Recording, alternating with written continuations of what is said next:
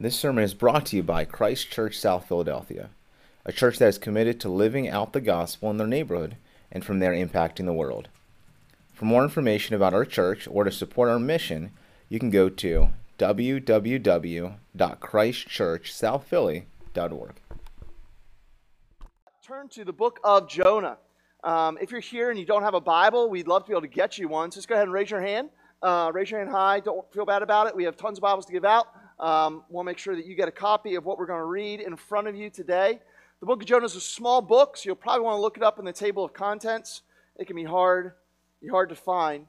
As you've heard already, if you're new, we're a church that believes that God is on a mission to make, mature, and multiply disciples of Jesus Christ.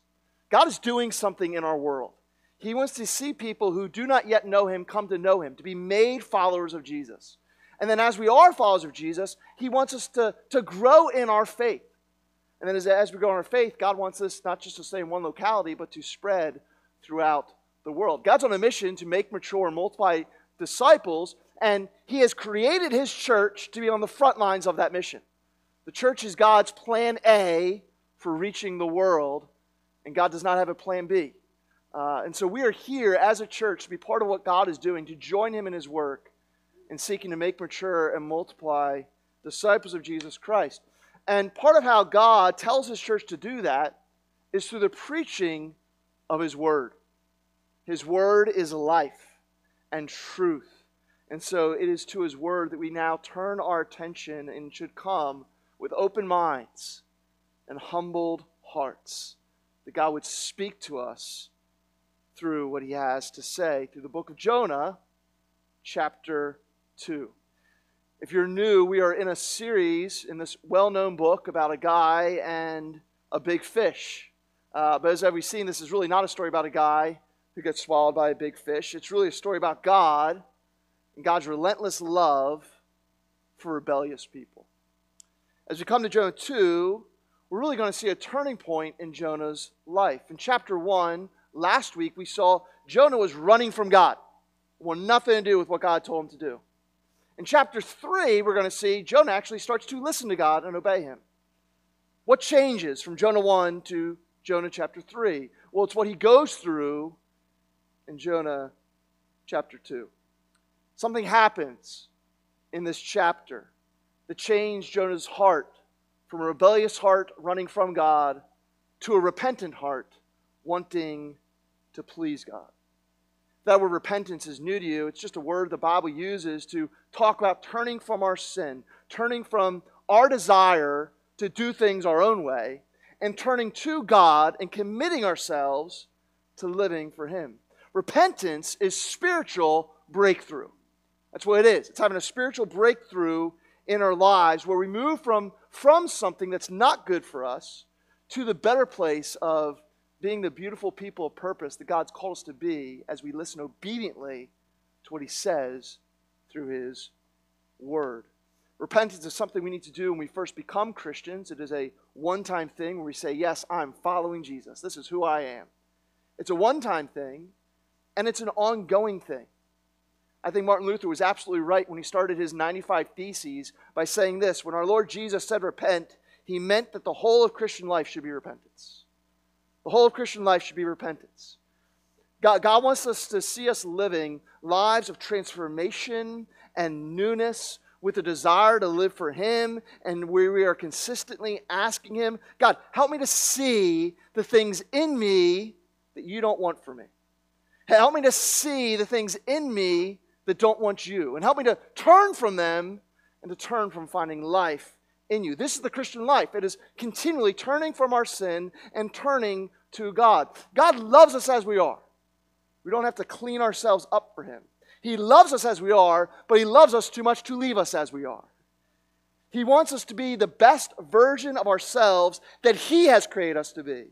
And so He calls us consistently to repent, to turn, to change, to seek spiritual breakthrough again and again and again. And so in this chapter, we're going to see a key part of how God empowers breakthrough in our lives. And so if you're someone like me who needs God to move in your life, I think God's Word has something to say to us this morning in Jonah chapter 2. I'm going to tell this morning's sermon, spiritual breakthrough. Spiritual breakthrough. Let's turn our attention to God's word. I will read chapter 2 in its entirety. Then Jonah prayed to the Lord his God from the belly of the fish, saying, I called out to the Lord out of my distress, and he answered me. Out of the belly of Sheol I cried, and you heard my voice. For you cast me into the deep, into the heart of the seas, and the flood surrounded me. All your waves and your billows passed over me. Then I said, I am driven away from your sight. Yet I shall again look upon your holy temple. The waters closed in over me to take my life. The deep surrounded me. Weeds were wrapped about my head at the root of the mountains. I went down to the land whose bars closed upon me forever. Yet you brought up my life from the pit, O Lord, my God. When my life was fading away, I remembered the Lord, and my prayer came to you into your holy temple. Those who pay regard to vain idols forsake their hope of steadfast love. But I, with the voice of thanksgiving, will sacrifice to you. What I vowed, I'll pay. Salvation belongs to the Lord. And the Lord spoke to the fish, and it vomited Jonah out upon the dry land. Praise God for the reading of his word. May it be with us now through the preaching of it. All glory be to Christ. Jonah chapter 2 is a wild chapter. There's a guy who's praying in the belly of a fish. That's not something you see happen every day. But that's not the most wild thing that's happening here. The most wild thing that's happening here is not that some guy's alive in the belly of a fish. The most wild thing that's happening here is that this guy who was running from God, who had jumped into the sea essentially to try to end his life rather than obey God, has been shown mercy by God. God could have said, hey, fine. You really want to run from me that bad? Go ahead, have it your way. God did not need Jonah to go to Nineveh. God could have raised up very easily someone else to go be his messenger. But Jonah was not just a tool that God was willing to discard. He was a son that God wanted to rescue. And so while Jonah told the sailors, throw me into the ocean, hoping to end his life, he didn't realize he was throwing himself into the mercy of God that was waiting for him there. See, what happens in chapter 2 is that Jonah does not get what he deserves. What happens in chapter 2 is that Jonah is shown the undeserved mercy of God. And what changes then Jonah from chapter 1 to chapter 3 is his experience of God's mercy. As he experienced God's mercy towards him, that changed his heart towards God. And so if I could capture the theme of this story in one sentence, the big idea of the story, I think it's this. Our repentance to God is empowered by relishing in the mercy of God. Our repentance to God is empowered by relishing in the mercy of God. I'm using that weird word relish to hopefully make it a little bit more memorable. It's not something that we use that often unless we're talking about some people on a hot dog. But what relish means is to take deep pleasure in something. Friends, I believe what we are learning from this chapter is that God wants us to take deep pleasure in his mercy, to relish in it, so that our repentance, our desire to turn from sin and turn to God, might then be empowered by the relishing of God's mercy that he has shown us. And so how do we do that? How do we relish in God's mercy? I think we see three things happening in this chapter to answer that question. How do we relish in God's mercy? Well, we recognize our need for God's mercy. We receive the assurance of God's mercy. And we respond with worship for God's mercy. Let's look at each of these things in their turn. How do we relish in God's mercy? First, we recognize our need for God's mercy. Jonah says in verse 2 that he's in distress. Now that's obvious. You're at the bottom of the ocean about to die. Of course you're in distress. Thank you, Captain Obvious, for pointing that out. But what we need to understand here, Jonah wasn't worried about dying. It's not why he was in distress. Remember, he told the sailors to throw him in. And again, not because he was trying to appease God. Jonah knew God's law. Jonah knew that God does not require human sacrifices. He wasn't trying to sacrifice himself to please God. He was trying to die instead of obey God. That's what's happening when he tells them, throw me over. But as soon as he goes into the sea, he begins to get a glimpse of something far worse than death. He says in verse 2, out of the belly of Sheol I cried. What is Sheol? In the Bible, it's used to talk about God's judgment of the dead. Theologian Brian Estella says it this way: Sheol refers to a place of divine punishment, a curse often wished on the ungodly. See, Jonah had no problem being ungodly. He ran from God. But then when he jumped into the sea, he began to experience some of what it means to actually be allowed to run from God. He says in verse 4, I am driven away from your sight. He had been driven away from God. He had wanted to get away, but now he begins to experience what life is like without having God in your life. Jonah begins to taste a little bit of the divine punishment that he deserved. God's punishment for our sin is to say, fine, have it your way. You don't want to be with me? Go. Jonah begins to experience a little bit of what that's like. And he realizes that, oh, God is what is good. God is what is beauty. God is what is life. And so he is now in despair and distress. The very God he was running from, he now realizes he desperately needs. And so he calls out to the Lord from this place of distress.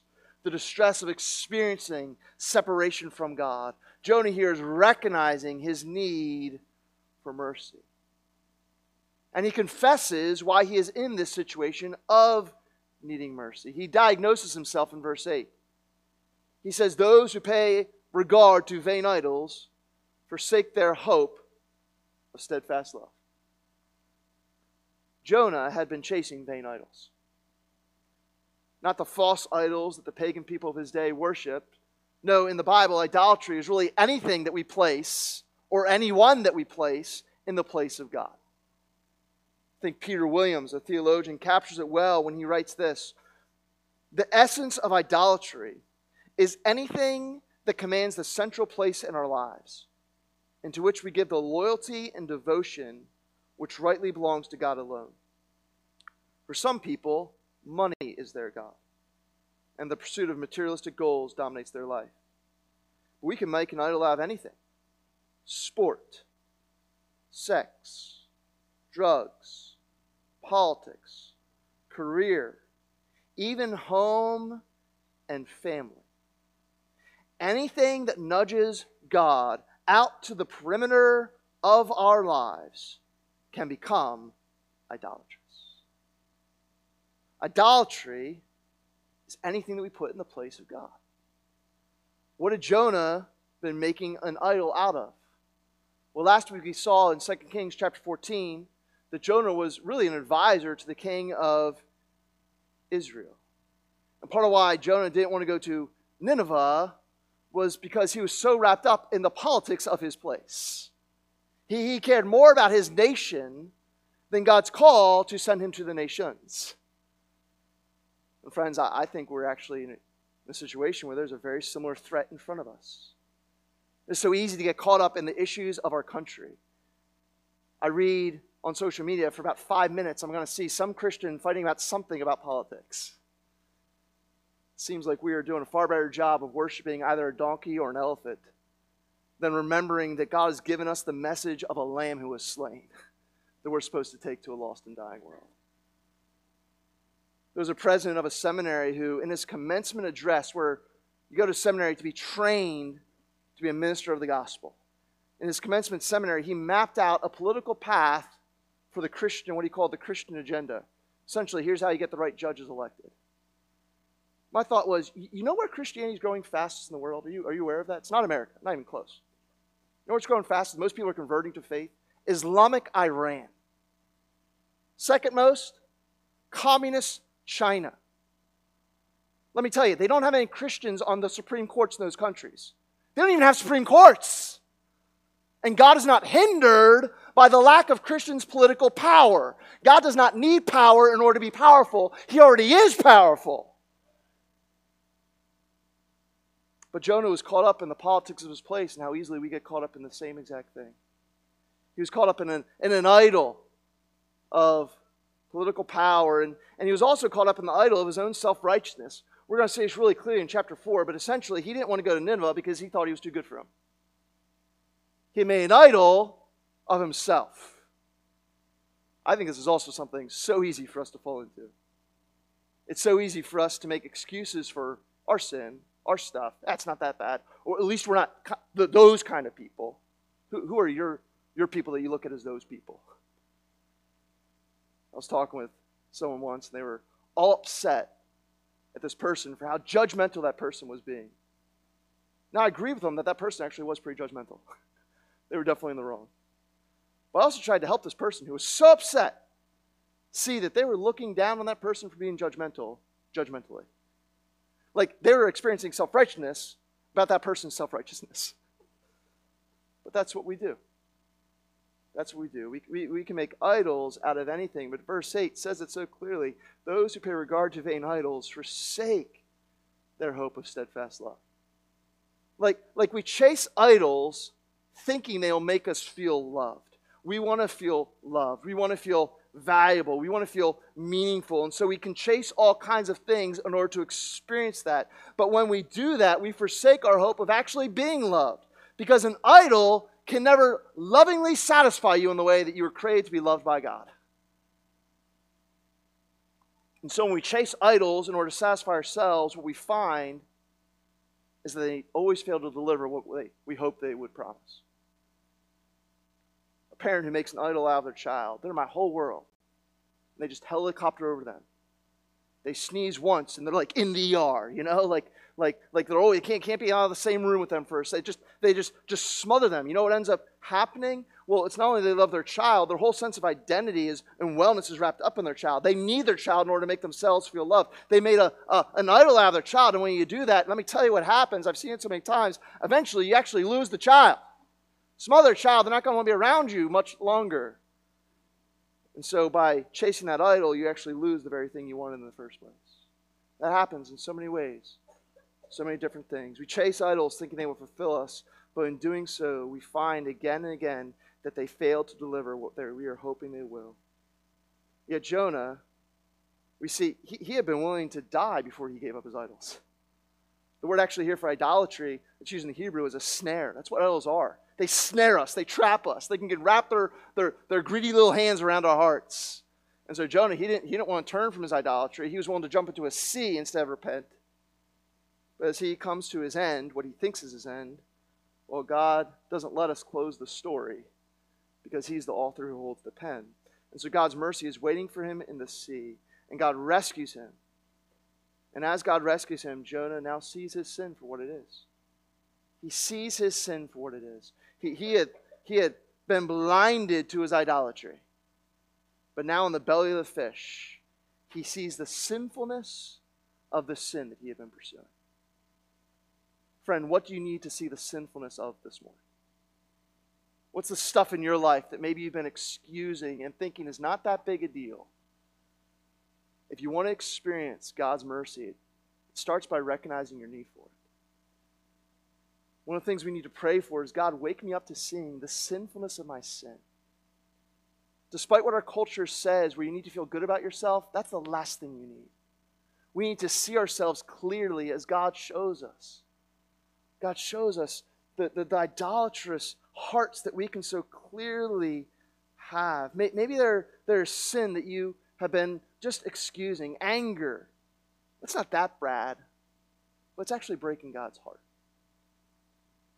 Those lustful thoughts or second looks. Well, I'm not acting on anything. We are cultivating secret passions to objectify another person who's been made in the image of God. Maybe it's for something that's gone on for so long, it just feels like a part of you. And you don't even know how to change at this point. Friend, God had to send a storm to Jonah to get his attention. I hope it doesn't take a storm to get your attention. But I do know that God can bring good as he gets our attention. If we want to relish in God's mercy, we need to see our need for it, but then not just stay there, not just, okay, I'm a sinful person, thanks, break. No. We then anticipate how God meets us in our need. We need to see our need for God's mercy, and then we need to receive the assurance of God's mercy, which is the second part that we come to this morning. Receive the assurance of God's mercy. Jonah cries out to God because he sees his need for mercy, and he is sure that he will receive mercy. Look again at verse 4. He says, "Then I am driven away from your sight, yet I shall again look upon your holy temple." He's in the belly of a fish, but he does not anticipate staying there. He believes God will be merciful to him and restore him to such a way that he will again be able to see God's holy temple, which is not the bottom of an ocean, but is in Jerusalem. In verse 6, he says, "I went down to the land whose bars closed upon me forever, yet you brought up my life from the pit, O Lord my God." He's still in the pit of the sea, yet he is so sure that he'll be delivered that he's talking about it like it's already happened. Why is he so confident that God's going to be merciful to him? Well, if you notice, there's a word that gets repeated 6 times in these 10 verses. When you're reading your Bibles, friends, pay attention to what gets repeated. That's one of the ways that God makes his point. What's the word that keeps getting repeated? Don't worry, you have to read it and that'll take you some time. I'll save you some work. It's the word the Lord in all caps. When you see that word Lord in all caps, that's a reference to Yahweh, God's personal, covenantal name. It's in all caps because the Jewish people thought it was too holy to actually speak out loud, and so we were not actually 100% sure how it is supposed to be written. And so translators just put it in all capitals because there's only a few symbols that were used in the Jewish language to show what this word means. But it is the word that shows the covenantal and personal nature of God. A covenant is an unbreakable promise for God's redemptive purpose. That's what covenant is. It's an unbreakable promise for God's redemptive purpose. And we see God first use this name in Exodus chapter 3. God sends Moses to go free the people of Israel from their slavery to Egypt. And Moses is afraid, and God says, "Do not fear, I'm going to go with you." Moses is like, "Well, who are you?" Look at how God identifies himself. God also said to Moses, "Say this to the Israelites, the Lord, the God of your ancestors, the God of Abraham, the God of Isaac, and the God of Jacob has sent me to you. This is my name forever. This is how I am to be remembered in every generation." The name of God is his covenantal name of redemptive purpose. Who's going to go with you, Moses? Who's going to be? It's going to be me. It's going to be the God who made a promise to your forefather Abraham, Isaac, and Jacob. It's the God who's not going to break that promise. How can you know I'm going to deliver you from the most powerful nation on the earth, Egypt? Because I'm more powerful than them. How do you know that? Because my name shows that. It's built into my very character, is what God is saying. And it is this name that Jonah cries out to again and again and again in the belly of the fish. Look at verse 7. "When my life was fading away, I remembered the Lord." God said in Exodus 3, "I will be remembered in every generation." Jonah is realizing that promise right here in Jonah chapter 2. Yes, I remember the Lord. I remember the character of your name. I remember who you have already shown yourself to be. This is what Jonah is saying. He's saying, God, you are a merciful deliverer. That is who you are. And you're still the same God. And so deliver me now. He is calling upon God's name of mercy. And he is looking to God's provision of mercy. Look again at verse 7. He says, "When my life was fading away, I remember the Lord, and my prayer came to you into your holy temple." Now here's what we have to understand. The temple was more than just a place people went to pray and to worship. at the heart of the temple, what was known as the Holy of Holies, the most sacred place, the heart of the temple was the mercy seat of God. And once a year, on the Day of Atonement, Yom Kippur, the high priest would go into the temple of the Lord, and he would go into the Holy of Holies. And according to the law that God gave Moses, the high priest would take the blood of the sin offering from a goat and the blood of a sin offering from a bull and sprinkle it on the mercy seat, and he would pray for the forgiveness of the people of their sin. And what would happen? Well, Leviticus chapter 17 tells us what's going on here. It says, the life of the flesh is in the blood. And I've given it for you on the altar to make atonement for your souls. For it is the blood that makes atonement by the life. See, God's mercy, friends, does not mean that he turns a blind eye to sin.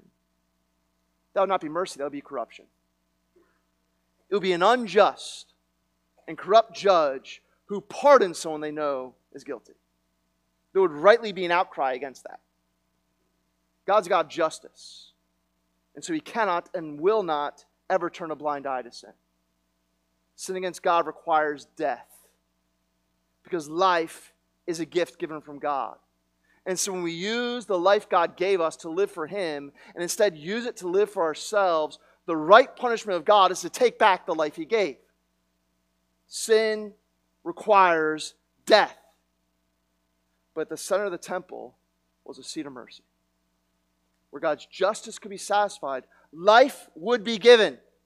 Life would be taken. Blood would be spilled, as it should, for sin. Justice would happen, and yet also mercy would occur, because sin would be paid for, and yet the sinner would be spared.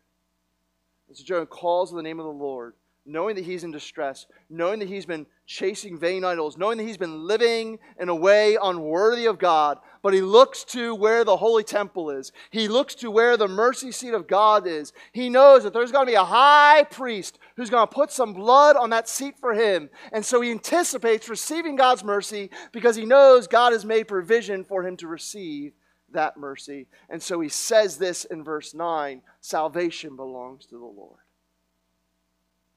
Salvation belongs to God because God is the Lord of mercy, and because he's made a way for sinful people to receive mercy. And therefore, anyone who calls out to him for salvation, God can mercifully give it to them. And since salvation belongs to God, God can give it to whomever he wills. He doesn't have to ask anyone's permission. God isn't renting salvation from someone. They have to give it back, after a little while. No, salvation is his, and so he can give it to whomever he wills. And so, friends, pay attention carefully to what's happening here. Jonah's assurance of mercy does not come from himself. He's not looking at him. He's not looking at how he's going to clean up his life and fly right and do the right thing from now on. That's not what's happening here. Jonah's assurance of mercy does not come from himself. His assurance of God's mercy has nothing to do with who he is. It's all about the one he has faith in. He believes in God's covenant-keeping name, and he looks to the mercy seat of God's holy temple, where the God of salvation, to whom salvation belongs, has made a way for sinners to be forgiven of their sin. And friends, I hope you know where this is going already. All these things are just a foretaste of what will ultimately be fulfilled in Jesus Christ. Friends, we have even more reason this morning than Jonah, because what he looked forward to in a shadowy way, we now look back to in clear form. As we see that Jesus, he's shown us the true name of God and what God is. The night before Jesus died in John chapter 17, Jesus prays that God would glorify his name. And so, friends, let's be clear. What's happening on the cross as Jesus hangs there paying for our sins? It might look like defeat, but it is the revelation of glory. It is the glory of God's covenant-keeping, promise-making, sin-delivering name shining forth in redemptive beauty. And it is where blood was spilled that could be then put on the mercy seat.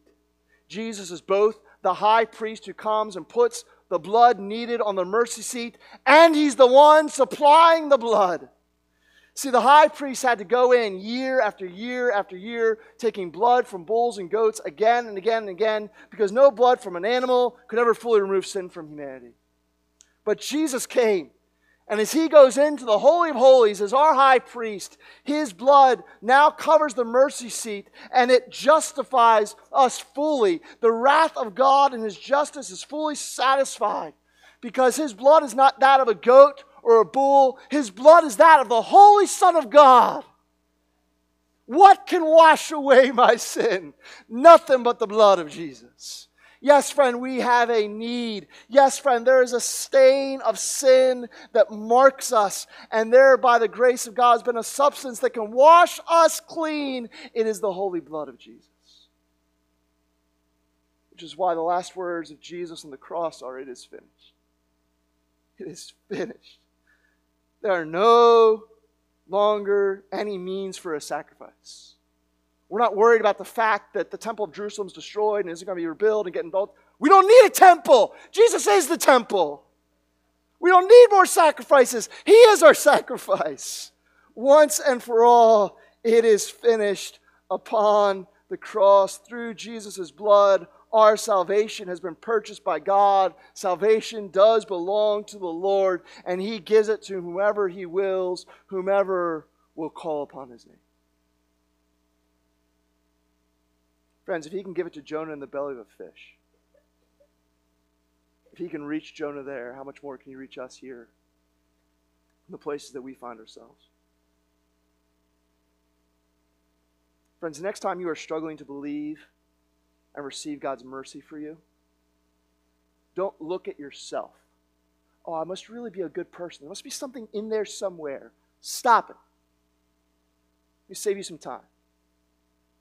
Look to Christ. Look to Christ.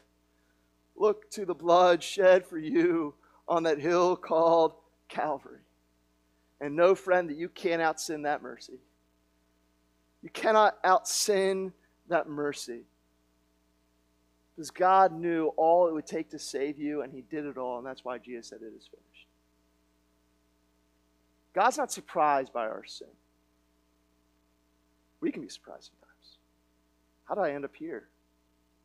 God knew we would be there.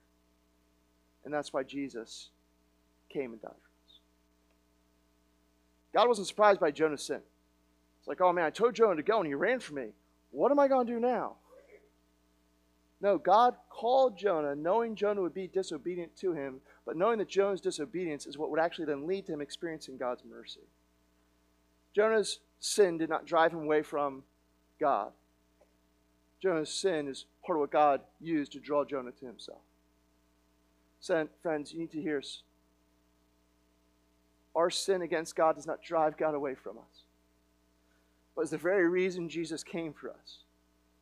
And so when we see our sin and realize the depth of our need for God's mercy, and when the sinfulness of our sin can shake us, we need to understand it does not shake Jesus. He knew and he knows what our sin is. He carried it on the cross. And so your sin and my sin does not make God regret his choice to save us. It's what led him to save us in the first place. Friends, we do have a great need for God's mercy. Praise the Lord, we have a great Savior who's given us mercy. Aren't you grateful for the mercy of God? I can't believe I'm standing here talking about God's mercy. I should be a smoldering wick on a pavement somewhere. If you knew me in high school, you'd agree. I'm not just talking about high school, I'm talking about stuff I did this past week.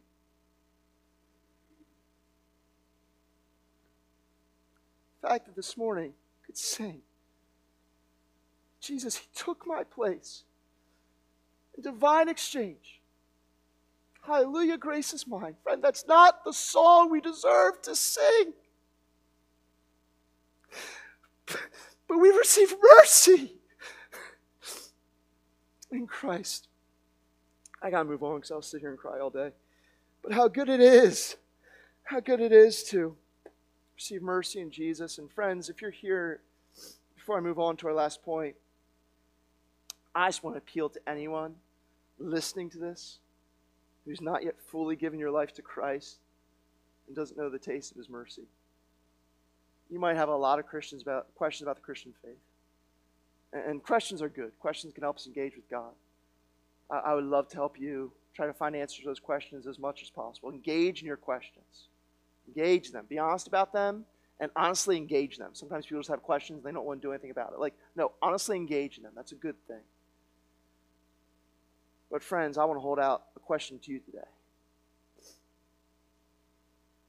You've done wrong. What are you going to do about it? No one's perfect. You know you've done wrong. What's your plan for that? Friends, here's a plan. You don't have to be held accountable for it because Jesus hung for it on the cross. This is the gospel of Jesus. He has paid for your wrongs for you. And if today you believe in him by faith, the mercy of God's salvation is yours. And I just pray you would receive it. And then when you do, I pray you'd relish in it. We relish in God's mercy by recognizing our need for God's mercy, by receiving the assurance of God's mercy, and then finally, and this will be our quickest point, but it is oh so important, how do we relish in God's mercy? We respond with worship for God's mercy.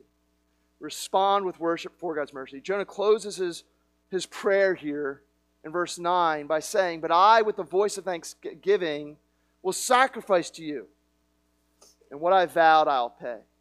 He had confessed his need for mercy. He had been assured of God's mercy, and now he's giving God some praise. And not just with his lips. Notice that what I vow, I'll pay. He's made a life vow to God. God, I'm going to thank you, not just with what I sing, but with how I live.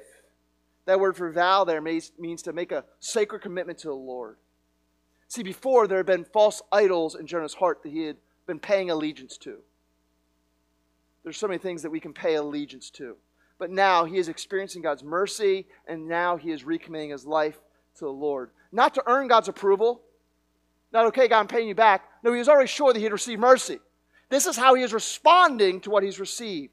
Listen, friends, we can't pay God back for his mercy. Every day is a day, as Pastor Caleb said earlier this morning, right? God's mercies are new to us every morning. You know what that means?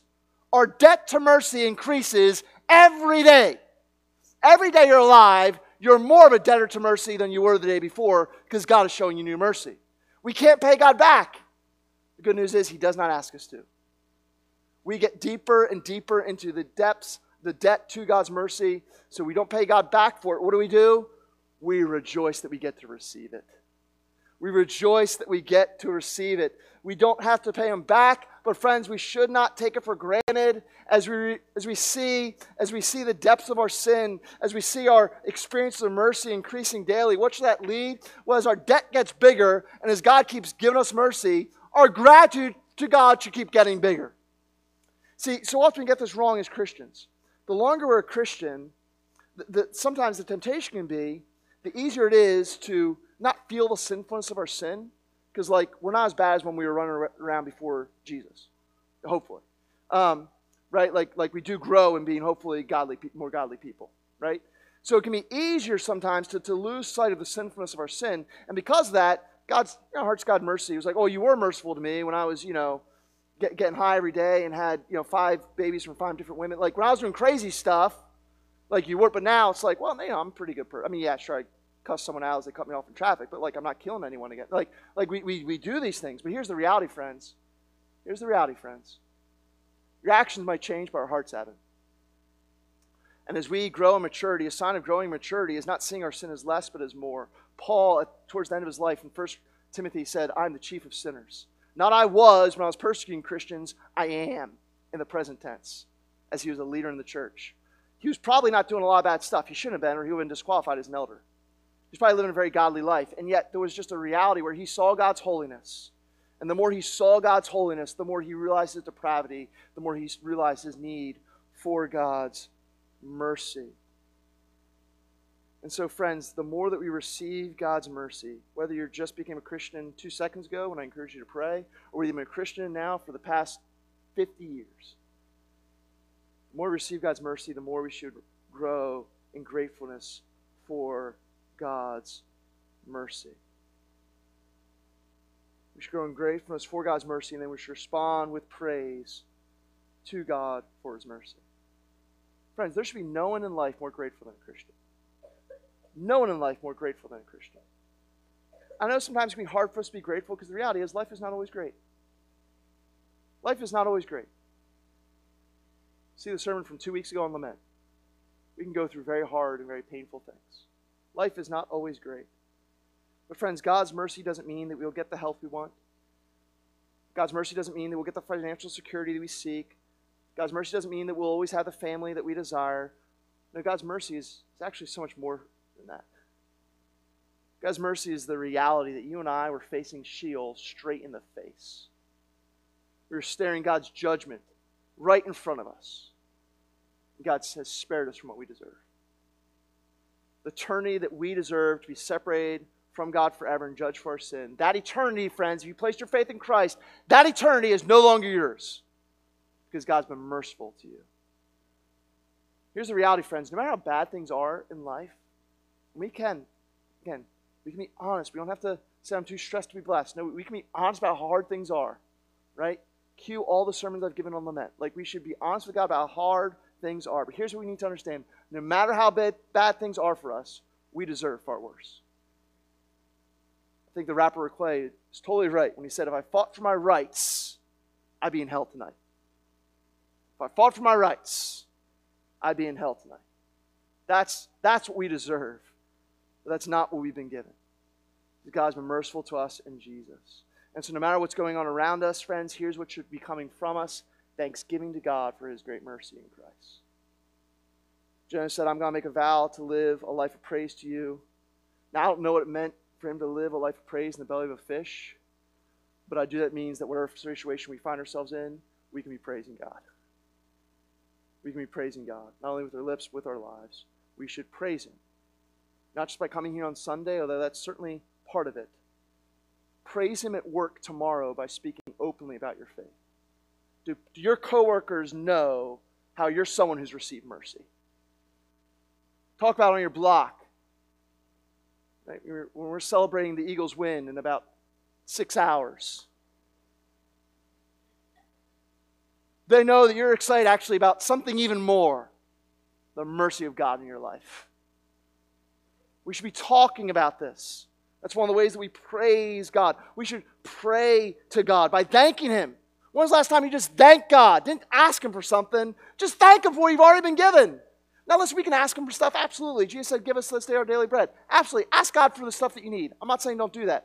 I'm just saying, realize you've already been given the greatest need that you possibly have. When was the last time you said, God, thank you? You woke me up this morning. I'm breathing today. I deserve to be on the bottom of a pit, but I'm walking around by your mercy.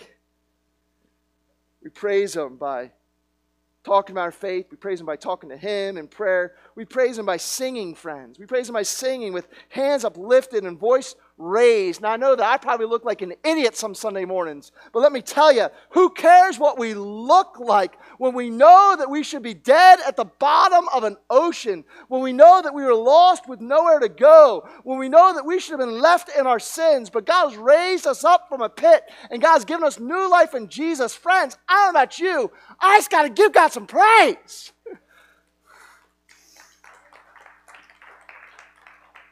Our whole lives should be lived for His worship. Our whole lives should be lived for His worship. So as we come to the close, friends, God wants us. He wants you. He wants you to grow more and more into the person of beauty He has created you to be by listening to Him and obeying Him. That's the best version of yourself. It's one that's aligned with God's will by listening to His voice. He welcomes us to come to Him as we are, but He loves us too much to leave us as we are. He wants us to live a life of repentance where we are continually seeking spiritual breakthrough. We're grateful for what's happened. We're not just satisfied for where we've been. We want to continue to grow into the people God wants us to be.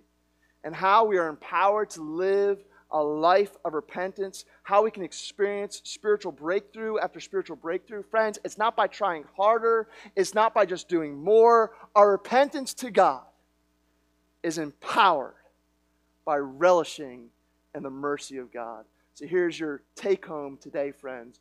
Go home and enjoy the mercy you've received. Relish in it. Maybe you need to start by taking some time to recognize more of your need for mercy. Maybe you need to pray today to see the sinfulness of your sin in deeper ways. Maybe you need to pray that the Spirit will strengthen you to receive the assurance of God's mercy. You need to stop looking at yourself. You need to spend some more time looking at Jesus and what you received in Him. Or maybe you need to respond with some praise, some worship. Maybe you've been holding back a little bit. God's calling you to start using your voice and using your life a little bit more to give Him thanks. I don't know what God's calling you to do, but friends, I do know that God wants all of us to relish in His mercy more and more and more. And as we relish in His mercy, our lives are empowered to pursue the repentance He wants for us. Let's bow our heads in prayer.